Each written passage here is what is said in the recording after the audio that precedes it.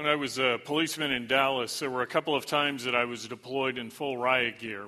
And as you went out and stood on a riot line, they would give you various protective equipment. You'd put on a padded helmet, a pull-down visor, and if you were on the front of the riot line, they gave you a large shield. You've probably seen these on the news. They're about 4.5 feet tall, 3 feet wide. They curve around on the sides. Now, what you probably have never really thought about is that these shields don't protect the back of the officer. As you look at the line, you'll see you kind of stand side by side, interlock, and you form this protective wall. And the reason they don't protect your back is because the hostile crowd is in front of you, and other officers are behind you to provide protection and support. But as we turn in our Bible today to Nehemiah chapter 5, what we're going to find is that some of the people who should have been providing protection for the workers who were on the wall were not doing so. Those who were in the back, within the walls, were not only failing to protect them, but they were actually part of the problem, as we are now facing an attack from inside the walls in Nehemiah chapter 5. Up to this point in the book, Nehemiah has dealt with a lot of attacks. There's been discouragement, there's been mockery, there's been threats of war. But today we're going to find that he deals with the most difficult, which is internal division. Nehemiah had a war within the walls, and it threatened to stop the work as it destroyed the unity of the people. So I invite you to look with me now as we read Nehemiah chapter 5, verses 1 through 5. It says, "Now there was a great outcry of the people and of their wives against the Jewish brothers. For there were those who said, 'We, our sons, our daughters are many, therefore let us get grain that we may eat and live.' And there were others who said, 'We are mortgaging our fields, our vineyards, and our houses, that we might get some grain because of the famine.'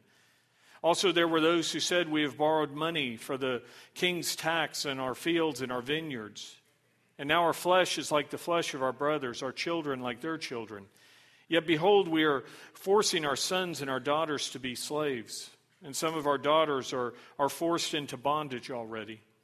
And we are helpless because our fields and our vineyards belong to others.'" Now, we see the severity of the situation as we're told there is a great outcry. And you'll notice their complaints here are not about the outside enemies, but they're about their fellow countrymen. They're against other Jews who were taking advantage of those who were not as well off. They were becoming rich as they were robbing their countrymen. And some of the people we read here are forced to sell their possessions just to eat. There are others who have already exhausted all of their equity, and now they're forced with, as they're faced with either starvation or servitude, they're forced to sell their families, it says, into slavery to survive. And in verse 5, we're told that those who are buying their land and even the people are fellow Jews. Now, what's happening here is against what God's law said should happen. As you read the book of Leviticus, in Leviticus 25, chapter 25, and verses 35 through 40, it says, "Now in case a countryman of yours becomes poor, and his means with regard to you falter, then you are to sustain him, like a stranger or a sojourner, that he may live with you. Do not take usurious interest from him, but revere your God and your countrymen, that he may live with you. You shall not give him your silver at interest, nor your food for gain. I am the Lord your God, who brought you up out of the land of Egypt to give you the land of Canaan and to be your God. And if a countryman of yours becomes so poor with regard to you that he sells himself to you, you shall not subject him to a slave's service. He shall be to you as a hired man, as if he were a sojourner. He shall serve with you until the year of Jubilee." That was the time where all accounts were null and void and people were set free. And so what God's law says here is a couple of things. If you have a fellow Jew who's in need, it says meet that need. If you need to loan money to them, then do so without charging any interest. It says that if it's a case that's so severe he has to sell himself into servitude, you're not to treat him as a slave. Rather, they're to be treated as a hired person, a person that you care for as a hired hand. And yet we see that some of the Jews have a love for money that is so great it overrides their love for their countrymen. It overrides the law of God and their love for God. As we talk about what's happening here in verse 5, we read, "Our daughters are forced into bondage." Now, the Hebrew word translated as bondage here is kavas. And it doesn't just describe a slavery situation. Rather, it's a word used of sexual abuse. You'll find it translated in other places as rape. And so what this is telling us is the atrocities that are taking place are to the point that even these fellow Jews are taking sexual advantage of these women who were being sold in order to meet their basic needs. And as Nehemiah hears what's happening, verse 6 tells us he was very, very angry. When you hear about injustice or abuse, does it make you angry? Back in Nehemiah chapter 1, we talked about this, and I said that the anger we should feel when we hear about injustice or abuse should not just be an emotional response, but it should have one that leads to action, where we do something about the injustice that's taking place, where we're moved to act. And one of the problems that many of us face is that we're faced with too many problems. Let me say that again. One of the problems that many of us face is we're faced with too many problems. There was a newspaper article that was written by a reporter named Lewis Castles. And he wrote about this when he said, "The hardest moral duty of our time is to keep on caring." He says we're exposed daily to so much human tragedy that we've experienced what some have called compassion fatigue. Having felt sorry for so many flood victims, earthquake victims, and war victims, we simply cannot muster the sympathy we know we ought to have for fresh casualties. But even worse than compassion fatigue is indignation fatigue. Many of us have seemed to have lost the capacity to get mad, or at least as mad as we ought to get about lying, cheating, and stealing. To be indifferent to wrongdoing, to shrug it off, to laugh it off, is a symptom of an advanced degeneration of the moral sense. Someone said we seem to have had a massive dose of Novocaine administered to our national conscience. Would it surprise you to hear that Castles wrote those words in September of 1972? How much worse has it gotten since 1972? You know, back then you had to wait for the evening news to come on TV. You had to get your paper delivered in the morning in order to hear about what was happening. And now we live in a day and age with the internet or phones in our hand that every second are updating the latest disaster, not just in our community, but around the world. And so it's easy to hit a point where we have this compassion fatigue, where we are overwhelmed by all the needs, all the injustice, and we just want to withdraw. But God says, as His people, we're called to be the salt of the earth, the preservative, to stop the decay in society. We're called to be the light of the world, to shine into the darkness. We're called to have the answers to the depravity and the decay of a dead and dying world by sharing God's word and about His Son, Jesus Christ, who came to save us and to turn back the clock on all these things that are wrong. And faced with so much need, it's easy, as I said, to feel overwhelmed and just to sit back and be numb to it. But the Bible tells us to be angry. Ephesians 4:26 says, "Be angry, but do not sin." Now, that may surprise some of you to hear that the Bible says to be angry, because maybe you've been told all anger is wrong, and there is a wrong type of anger. But there is also a righteous anger, a right kind. We see Jesus Christ exercising righteous anger in Mark chapter 3, verse 5, where He confronted the religious leaders of the day in the hardness of their heart, and it says He was angry. In another passage, He turns over the money changers' tables in the temple. He makes a cord of whips, and he drives these guys out of the temple, these merchants and money changers who had turned His house of prayer into a place of thievery and merchandising. And so there are times we are to be angry and have a righteous, God-honoring type of anger. But the key to being angry is not just having the right anger, but it's also to deal with it in a right way. As we look at Nehemiah here, he has a righteous anger, and he deals with it in the right way, starting in verse 7. Because as he's angry, very angry, he says, "And I consulted with myself, and I contended with the nobles and the rulers, and I said to them, 'You are exacting usury, each from his brother. Therefore, I held a great assembly against them.'" I want you to notice what Nehemiah does first as he consults with himself. He takes a 10 count. right? This is called thinking before you act. If you just simply respond in anger, what happens is we often regret what we're doing. But what Nehemiah does here is he stops and he gets control of himself before he reacts. Someone once remarked, a whale gets harpooned when it rises to the top and blows. Does that describe any of us here? Have you ever risen to the top and blown your stack and you find out the consequences of that? When you look at this word anger, A-N-G-E-R, if you have ever looked at the word danger, you'll notice they're just one letter apart. If you put D on the front of anger, you get danger. And the wrong type of anger can be dangerous. And so what Nehemiah does here is he gets control of himself before he responds. In Proverbs 16:32, it tells us, he who is slow to anger is better than the mighty, and he who rules his spirit than he who captures a city. I mentioned a moment ago he took a 10 count. Sometimes we have to count to 100, right? Or 1,000. Or maybe even take a day or two before we respond because we're not in control.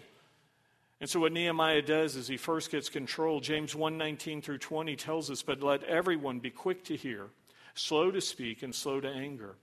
For the anger of man does not achieve the righteousness of God. Be quick to listen and slow to speak. A couple things that James tells us there in the New Testament is to be quick to hear and slow to speak. And part of that is what we've just been talking about because it allows you to stop, slow down, get self-control before you respond. The other reason we're to be quick to hear and slow to speak is that oftentimes we don't have all of the information before we respond. Somebody will tell us something, and if we just take what they're telling us without exploring all of the situation, gathering all of the facts, we can end up with a skewed perspective. Proverbs 18:17 tells us, the first to plead his case seems right until another comes along and examines him. Once we get the other side of the story, often it changes the story because whoever's talking to us will present the facts that are, pertinent to their side of the story that will build their case. But when you listen to the other person involved, you often find there's more to the story. And so what Nehemiah does is he's gathering the information. And once he gets the facts, once he's done these things, Nehemiah is now ready to act. And in verse 7, we see that what he does is he doesn't go around and gather others. He doesn't post it on social media to get a group on his side. Instead, what he does is he goes to the individuals. He goes right to the source. It says, and he contended with the nobles and the rulers. And I said to them, you are exacting usury, each from his brother. Therefore, I held a great assembly against them. See, what he does is he confronts the offending party. He goes to them first. And then when there's no repentance, no proper response, he moves to this next step where it says he held a great assembly against them. These are the steps that God has given us in the New Testament to deal with a wrong when somebody sins against us or there's a point of correction that needs to be made. You can read Matthew chapter 18, and in Matthew chapter 18, God tells us this in verses 15 through 17. And if your brother sins, go and reprove him in private. If he listens to you, you have won your brother. But if he does not listen to you, take one or two more with you, so that by the mouth of 2 or 3 witnesses every fact may be confirmed. And if he refuses to listen to them, tell it to the church.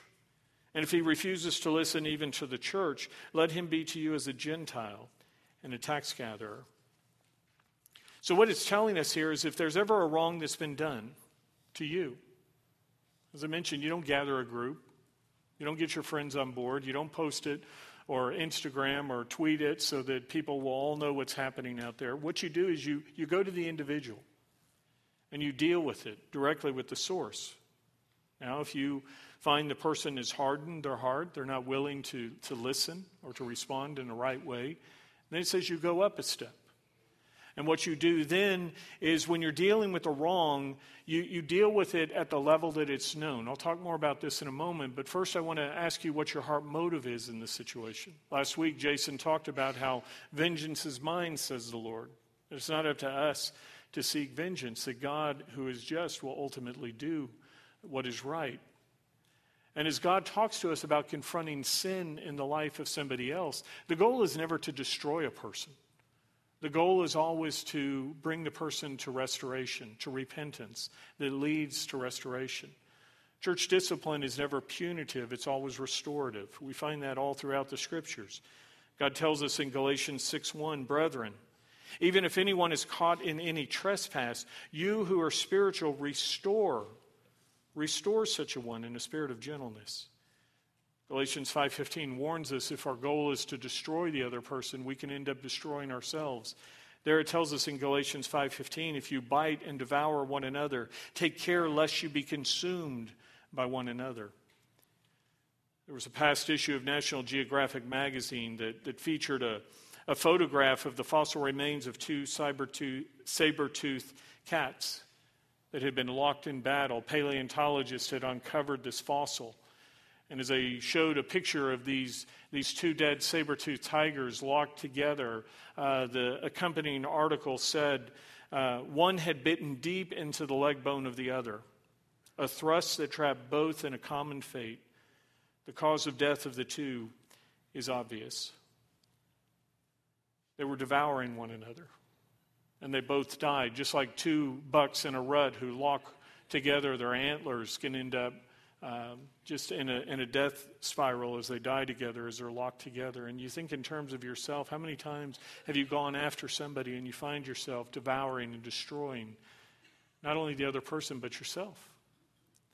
And as Nehemiah sees what is happening, he steps in because he stops this. He knows the destruction that's happening. He confronts the wrong being done. And if you find yourself having to confront the wrong in the life of another, the first thing I want you to do is check your heart. Ask yourself, is your motive to hurt the person or to bring healing? Are you willing to step into a hard situation in order to bring about healing? And then if you think in terms of confronting a wrong, remember I told you you're to keep it, you're to go to the source, or you're to keep it as small as possible as you deal with it. So if you have a personal sin that you've committed, who have you committed that against? Well, it's the Lord. So you go to God and you confess your sin to Him. And 1 John 1:9 says, if we confess our sins, He is faithful and righteous to forgive us our sins and cleanse us from all unrighteousness. If you've hurt an individual, then you go to that person and you ask for their forgiveness. And you say specifically what you did was wrong. Here Nehemiah identifies you're taking usurious interest. You're violating the law. And so he confronts the wrong. He's specific. And he calls them to repentance. If you're dealing with something that has to go to a larger group, both because it is known within that group or the person's not listening, say you're in a life group, one of our small groups here, our home fellowship groups at Wayside, well, then you deal with it in the context there. When it says to tell it to the church, you don't come up here Sunday morning and tell the assembled body. You start with the body of believers there. If you're in a little larger group, you're in an ABF, our Adult Bible Fellowships, our Sunday school classes, then you deal with it there. You don't come and talk about it here Sunday morning on the platform. The way you would talk about something to the church here Sunday morning is if I, as the senior pastor of this church, committed some sin that disqualified me from ministry, it affects the entirety of the body of Christ, and it should be dealt with publicly here on the platform. Now, that's not what this sermon is about. That hasn't happened, so you can relax. But that would be when you would tell it to the assembly, the entirety of the church. And so as you look at some situation that you're dealing with, here is the model for us. The reason Nehemiah brings the nobles before the whole assembly is it's affecting the entirety of the body. The families within are being destroyed and they're being forced into slavery. There's atrocities and things that are destroying the unity. It's stopped the entire work on the wall. Remember, last time we saw the wall had been built to half its height. It's between 12 and 15 feet high, but there's still more to go. But the work has ground to a halt because of the abuse that's taking place. And so as Nehemiah deals with the nobles, if you're thinking, well, he kind of jumped to the next step too quickly because he didn't give them a chance to respond, look at what verse 8 says. It says they were silent and could not find a word to say. When they were brought before the assembly, there's nothing they can say to justify or to defend themselves. They're wrong and they know it. But even in front of the group, there's still this hardening of their heart as Nehemiah has to again confront them. Verse 9 tells us, again, I said, the thing which you are doing is not good. Should you not walk in the fear of our God because of the reproach of the nations? The reproach of our nations who are what? Our enemies. Nehemiah says, do you get what you're doing? You're making a laughing stock of God. They're looking at us and they're saying, you people are no different than we are as pagans. And as Nehemiah is dealing with their sin, he's also following what we find in Matthew chapter 7, because in Matthew chapter 7, it tells us in verses 3 through 5, why do you look at the speck in your brother's eye, but do not notice the log that is in your own eye? Or how can you say to your brother, let me take the speck out of your eye, and behold, the log is in your own eye? You hypocrite. First take the log out of your own eye, and then you will see clearly to take the speck out of your brother's eye. You know, so many times people misquote the Bible, and what they'll tell you is the Bible says do not judge, right? Have you ever heard that? Anybody been told don't judge because the Bible says we shouldn't judge? That's not at all what the Scriptures say. What the Scriptures tell us is the way in which you judge, by your standard, you will be judged. The standard you use to others is the standard that will be used against you. And so as we look in terms of dealing with somebody else's sin, the Bible says you need to make sure your own house is in order first. This isn't in my notes, but it just keeps coming to my head, so I'll tell it here. You probably saw this thing going on in Iowa where there's this beer thing. Busch Beer was, there was this kid who held up a sign that said, my beer fund needs to be replenished. Anybody know what I'm talking about? All right, and so there was this great national feel-good story. This kid, instead of as thousands of dollars came rolling into his account, he decided instead of doing that, he was going to donate the money to the children's hospital there. And it's over $2 million has been raised to this point. Well, the Des Moines Register, and I used to live in Des Moines, Iowa for 5 years, so I know all about the Des Moines Register. One of the individuals, reporters there, goes in and starts digging into this kid's social media history. And they find that back when he was 16 years old, he posted some junk he shouldn't have put on there. He had some racist stuff that he repeated. And that was wrong. And it needed to be dealt with. But that was as a 16-year-old kid, and now he's a young man who's trying to do good. In this cancel culture we live in, everything is coming against, and how can we destroy each other?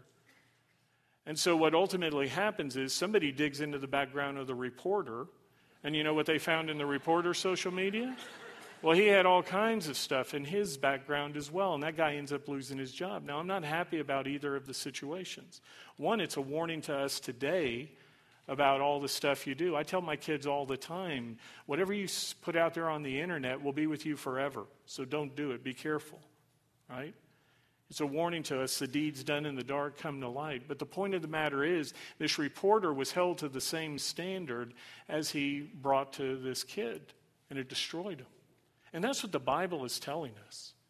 It's telling us when you confront the sin of another person, you need to make sure that your own house is in order. So as Nehemiah is talking about the usurious interest, the way they're abusing their position and stuff, his own house needs to be in order, and it is.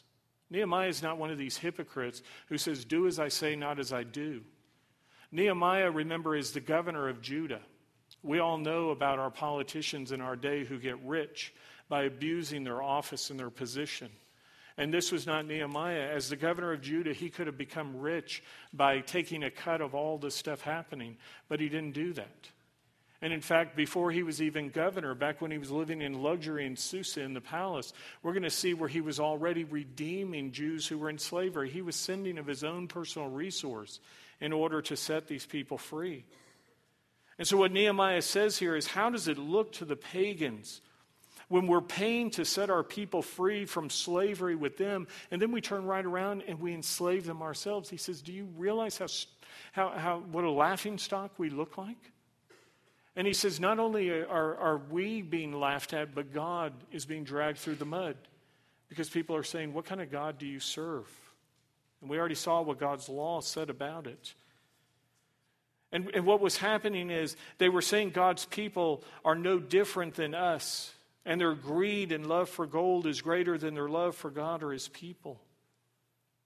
And as you think about that, I want you to think about your own life here this morning for a moment and ask yourself, if other people were looking at you from the outside, classmates, people you work with, people you serve with in the military, people in your neighborhood, as they look at you, would they say that you're any different than the other people they know in the world? Are you any different than those who don't know the Lord or call themselves Christians? Would they be able to say some of the same things that we're reading about here, where our love for gold is greater than our love for God, our love for possessions is greater than our love for people? You know what the Bible says people should see when they look at us? It's found in John 13:35. There Jesus Christ said, "By this all men know that you are my disciples, that you have love, that you have love for one another." When people look at you, do they see a love for other people, or is there more of a love for your possessions? Do they see a love for God more than gold or glory? Now listen, I'm not telling you that it's wrong to have nice things. I'm not telling you it's wrong to want to get a promotion at work or to move up another rank in the military. Those things are great. We should be doing those things. It's not a problem with having nice things. It's when those things have us. When those things become more important to us than anything else. And that's what was happening here. They were setting aside their love for their countrymen, their love for God, following the law of God in order to grab all of these things. And if something has taken God's place in the throne of your life, then you need to make a change. And that's what Nehemiah is doing here. He's calling these nobles to make a change. And we see in verses 10 through 11 what that is. Nehemiah says, "And likewise I, my brothers and my servants, are lending them money and grain." Remember, I told you he wasn't a hypocrite. He was doing what he said to do. And he said, "Please, let us leave off this usury. Please give back to them this very day their fields, their vineyards, their olive groves, and their houses. Also the 100th part of the money and of the grain and of the new wine and the oil that you are exacting from them." He says, start by following God's law. Leave off the interest. If somebody's in need, if there's an opportunity to help, then do so. Give to them. If you want to make it a loan and expect repayment, then just make it the principal. And next he says, quit compounding the problem by taking their very lands that they need to then be able to work in order to earn something to then pay you back. He says, give back to them the lands that you have taken. He says, wipe away the past wrongs, restore what you've taken. Now in doing this, it would have been a huge hit to some of them. Imagine they had been going out and they had been buying up houses and lands and vineyards. They had been building this real estate portfolio. They had all this stuff, and suddenly Nehemiah says you need to liquidate it all. You need to sell it. You need to give it back to the owners. You need to close down your little, investment. It would be costly. Sometimes doing the right thing is costly, isn't it? It can be costly, as we're talking about what we're reading about today. Forgiving somebody who's hurt you. Like, I don't want to forgive the person. They made me mad. They hurt me. And I have a right to be angry. And God says you need to release it. Sometimes we need to make restitution. We've done something wrong. We've taken something we shouldn't. We broke something. We promised to pay for something we didn't. And God says, is there restitution you need to make? It can be costly. I know it. And you may be sitting here this morning saying, it's hitting too close to home right now, Roger. Look, if I'm stepping on your toes, I'm sorry. I'm aiming for your heart. And if it's too costly, you think, I want you to look at the cross for a moment. Because I want you to think about what it cost God to deal with us and our sin. When we sin, we break fellowship with God. When we sin, we create a debt that has to be paid. The Bible says the wages of sin is death, but the free gift of God is eternal life through Christ Jesus our Lord. We owe a penalty of death. And God looked at us in our brokenness, and far from Him, our fellowship had been broken with Him. And He sat up there in His throne in heaven, and He looked down at us, and He said, it's just too costly. I'm going to have to leave my throne in heaven. I, as the creator, will have to become a part of the creation. I'll take on flesh and blood with all the limitations. I'm going to walk around in the muck and the mire of the world. I'm going to be there in the suffering. I'm going to deal with their sin, ultimately having to give my own life as I go to the cross and I die. No, too much. Too costly. Is that what God said? No. Romans 5:8 tells us, but God demonstrated his own love for us in this. While we were yet sinners, Christ died for us. When it says we were yet or still sinners, it means we were at our worst in rebellion, far from God, shaking our fist at him, running away. And it says God came and pursued us. And he ultimately went to the cross and gave his life, and he died, spreading his arms wide, shedding his blood and dying in your place and mine. It was costly. It cost God his Son, Jesus Christ. And yet he loved us, and he died for us.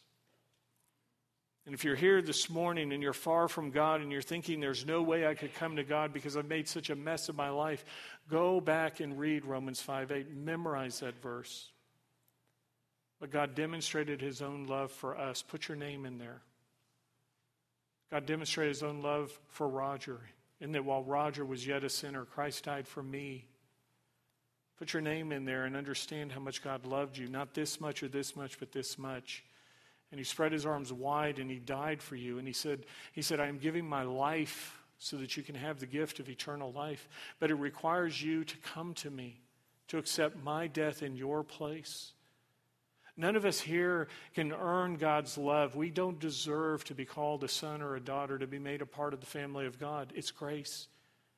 That's Ephesians 2:8 and 9. For by grace you've been saved through faith, and that not of yourselves. It is the gift of God, not as a result of works, so that no one can boast. God loved you. He died for you. It cost him that much. So yes, restitution can be costly. Forgiveness can be costly. And yet that's what God calls us to do. Now, as we're looking at Nehemiah, he was one calling these people to restitution. He was one calling these people to repentance, to come back to him, to walk in fellowship. And in verse 12, we see the people in Nehemiah's day were willing to do that, because it says, then they said, we will give it back, and we will require nothing from them. We will do exactly as you say. And Nehemiah says, so I called the priests, and I took an oath from them that they would do according to this promise. They repent and say, we are going to do this. Some of you sitting here right now may be thinking, I'm going to do this, Roger. When I get home today, I'm going to make things right with my family member or with my next door neighbor. When I go to work on Monday and I see that person, or when I go to school and I sit in the desk next to that person who's been making my life miserable, I'm going to do these things, Roger. Have you ever had a Sunday morning where you hear God's word and you're convicted and you say, I'm going to do it, and the conviction of Sunday becomes the compromise of Monday? Has that ever happened to anybody here? And Nehemiah says, okay, right now when you're in front of everybody, in the heat of the moment, you're saying, I'm going to do this. But he says, I know what's going to happen. As soon as the crowd disperses, as soon as you go back to your place, you're going to fall back into your old pattern. And so to solidify their commitment, he calls them to make this covenant with the priest. They administer an oath. It's a legal agreement that is made. It both solidifies their commitment as well as it creates accountability to those in the assembly. Because they said, we're going to do this. And as they make this commitment, Nehemiah gives them a visual picture in verse 13 of the consequences that will come if they break their vow. Because there it says, I also shook out the front of my garment, and I said, thus may God shake out every man from his house and from his possessions who does not fulfill this promise. Even thus may he be shaken out and emptied. And all the assembly said, Amen. And they praised the Lord. And then the people did according to the promise. So what Nehemiah does is, remember, they don't have clothes like ours. They didn't have pockets where they can put things in. What they had was a robe. And if they needed to store something, they would take and they would fold up a portion of their garment and they would tie it off. And so it created a fold and you would put stuff in it. And when Nehemiah shakes out his garment, he literally takes and he snaps the front of his robe. And if he had had a pocket with a bunch of stuff in it, everything in there would have flown out and hit the ground.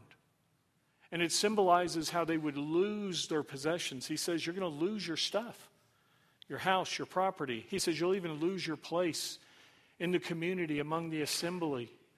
Another sign of shaking out your clothes in that day was if somebody was a sinner. Remember, Jesus said, if you go in and preach the gospel in some community and they don't receive it, he says, shake the dust off the hem of your garment. It was a picture of rejection. It was a consequence of what would happen if this had happened. And those who were listening to this, who were witnesses, said, amen. And whenever we say amen, that word literally means so be it. When you pray and you end by saying amen, or you like something in a sermon and you call out amen, you're saying so be it. I agree with that, is what you're literally saying. And so the people say, yes, we agree with that. So be it. Let it be as it is written. And what happens is unity is restored. The wrong is dealt with. Satan's attack is once again defeated. And as unity is restored, they were able to return to the work on the wall that God had given them. And as believers, what we draw from this passage today is the need for us to draw together, to be those who are unified, those who are working together, those who are protecting the unity within the body. Because Satan seeks to get us to turn from fighting him as the foe to fighting with the family of God. As we bite and devour, we consume each other. But as we continue walking and working together, our light will become a beacon that shines in the darkness around us. And it also becomes like a laser. I read an article once that talked about the difference between a light and a laser. And in this article, it said a medium-powered laser can cut through steel. But a powerful spotlight, which uses the same amount of energy, can only make the steel warm. You have the picture, there's a steel beam, and you apply a laser to it and it can slice through it. But if you put that spotlight on it, as good as that is, it only warms the surface. Now, I'm not a scientist like some of you, so I'm going to read you what the article tells me happens in a case like this. It says, a laser can be described as a medium of excited molecules with mirrors at each end. And some of the excited molecules will naturally decay into a less excited state. And in the decay process, they release a photon, which is a particle of light. And the photon moves along and it tickles another molecule, inviting another photon to join him on his journey. And these two photons tickle two more molecules and invite two more photons to join the parade. And soon there's this huge army of photons marching in step with one another, and it is this unity that gives a laser its power. It says a spotlight may have just as many photons, but because each is going its own way and it's independent of the other and only occasionally interferes with the other photons, its power is wasted, and it cannot be focused to do something like cut through steel. But because of unity of a laser, its light is like an army marching in tight formation, and it is thus able to focus all its power on its objective. Do you remember, as we've been reading through Nehemiah, the walls have been broken down for 142 years. And Nehemiah and the workers will be able to rebuild the walls of the city in just over 50 days. Because when they're unified, when they're pulling together instead of pulling apart, when they're working together, they're able to accomplish, with God's enablement, this impossible task. And it's the same thing for us as a church and as individuals. As we pull together rather than pulling apart, we will be able to impact the world around us. God calls us to be light in the darkness. He calls us to change the world in which we live. It is decaying, it is dead, it is in the grasp of sin. And as we've been reminded today, Satan will do what he can to hinder God's work. He wants to destroy the unity we have here as a church, or the unity you have with other believers at the base or the school or the place where you work. And so you've got to guard that unity. You've got to protect against a war within the walls. So as we close today, I want you to think about your life. I want you to think about the things we've talked about today and see which of these apply to you. Is there some area of individual sin you need to deal with this morning? Anger, gossip, disunity. Is there something you're doing in your life or allowing to have control of your life that is destroying your witness with those in the world around you? It could be something that you're doing that you need to repent of. You need to seek to make right. And as we talk about restoration and making things right, whether it's confronting the sin in somebody else's life, first dealing with our own and then coming in a spirit of gentleness, as Galatians 6:1 says, follow the steps of Matthew 18. Go home and read Matthew 18 if you're unsure of how to approach the situation. And then as we think in terms of this, it will help us not only in our own walk with God, but in our walk with others. It will restore this broken relationship we may have with others. So I want us to take a moment now to go to God in prayer. I want you to ask Him to help you this morning to see what needs to be dealt with in your life today. And then I want you to ask Him for the courage and the enablement to deal with these things as we leave today. So let's go to the Lord in prayer, and I'll lead us in a moment.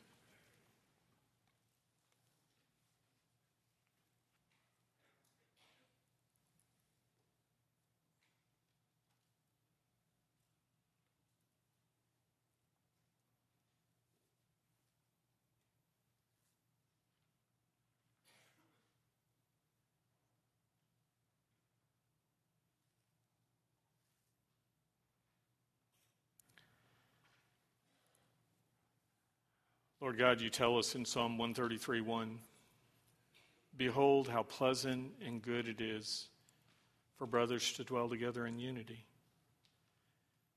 God, you call us as brothers and sisters in Christ to be unified, to support one another, to surround and encourage and help one another as we go through the struggles of this world. And you call us, God, to be a light into the darkness for those who do not yet know the way. I thank you, Father, for making Wayside a lighthouse, a place in this community to reach out into the world around us. And Father, the church is not just this building here at 1705 Northwest Loop 410 or our location out at Stone Oak at 1300 Evans Road. It is in every single home and apartment and barrack around this city and outside of this state where people who belong to you live. Each of those are points of light. I pray, Father, that you would help us to be those who are united and working together for you. May you protect us, God, from Satan and his attacks where he seeks to destroy our unity. We're not a perfect church. We're made up of people who are sinners, and at times we rub up against each other in a wrong way. And in those times, would we keep short accounts? Would we be willing to forgive? Would we be willing, Father, to come alongside and with gentleness help redirect and help people to come back together and to come to you?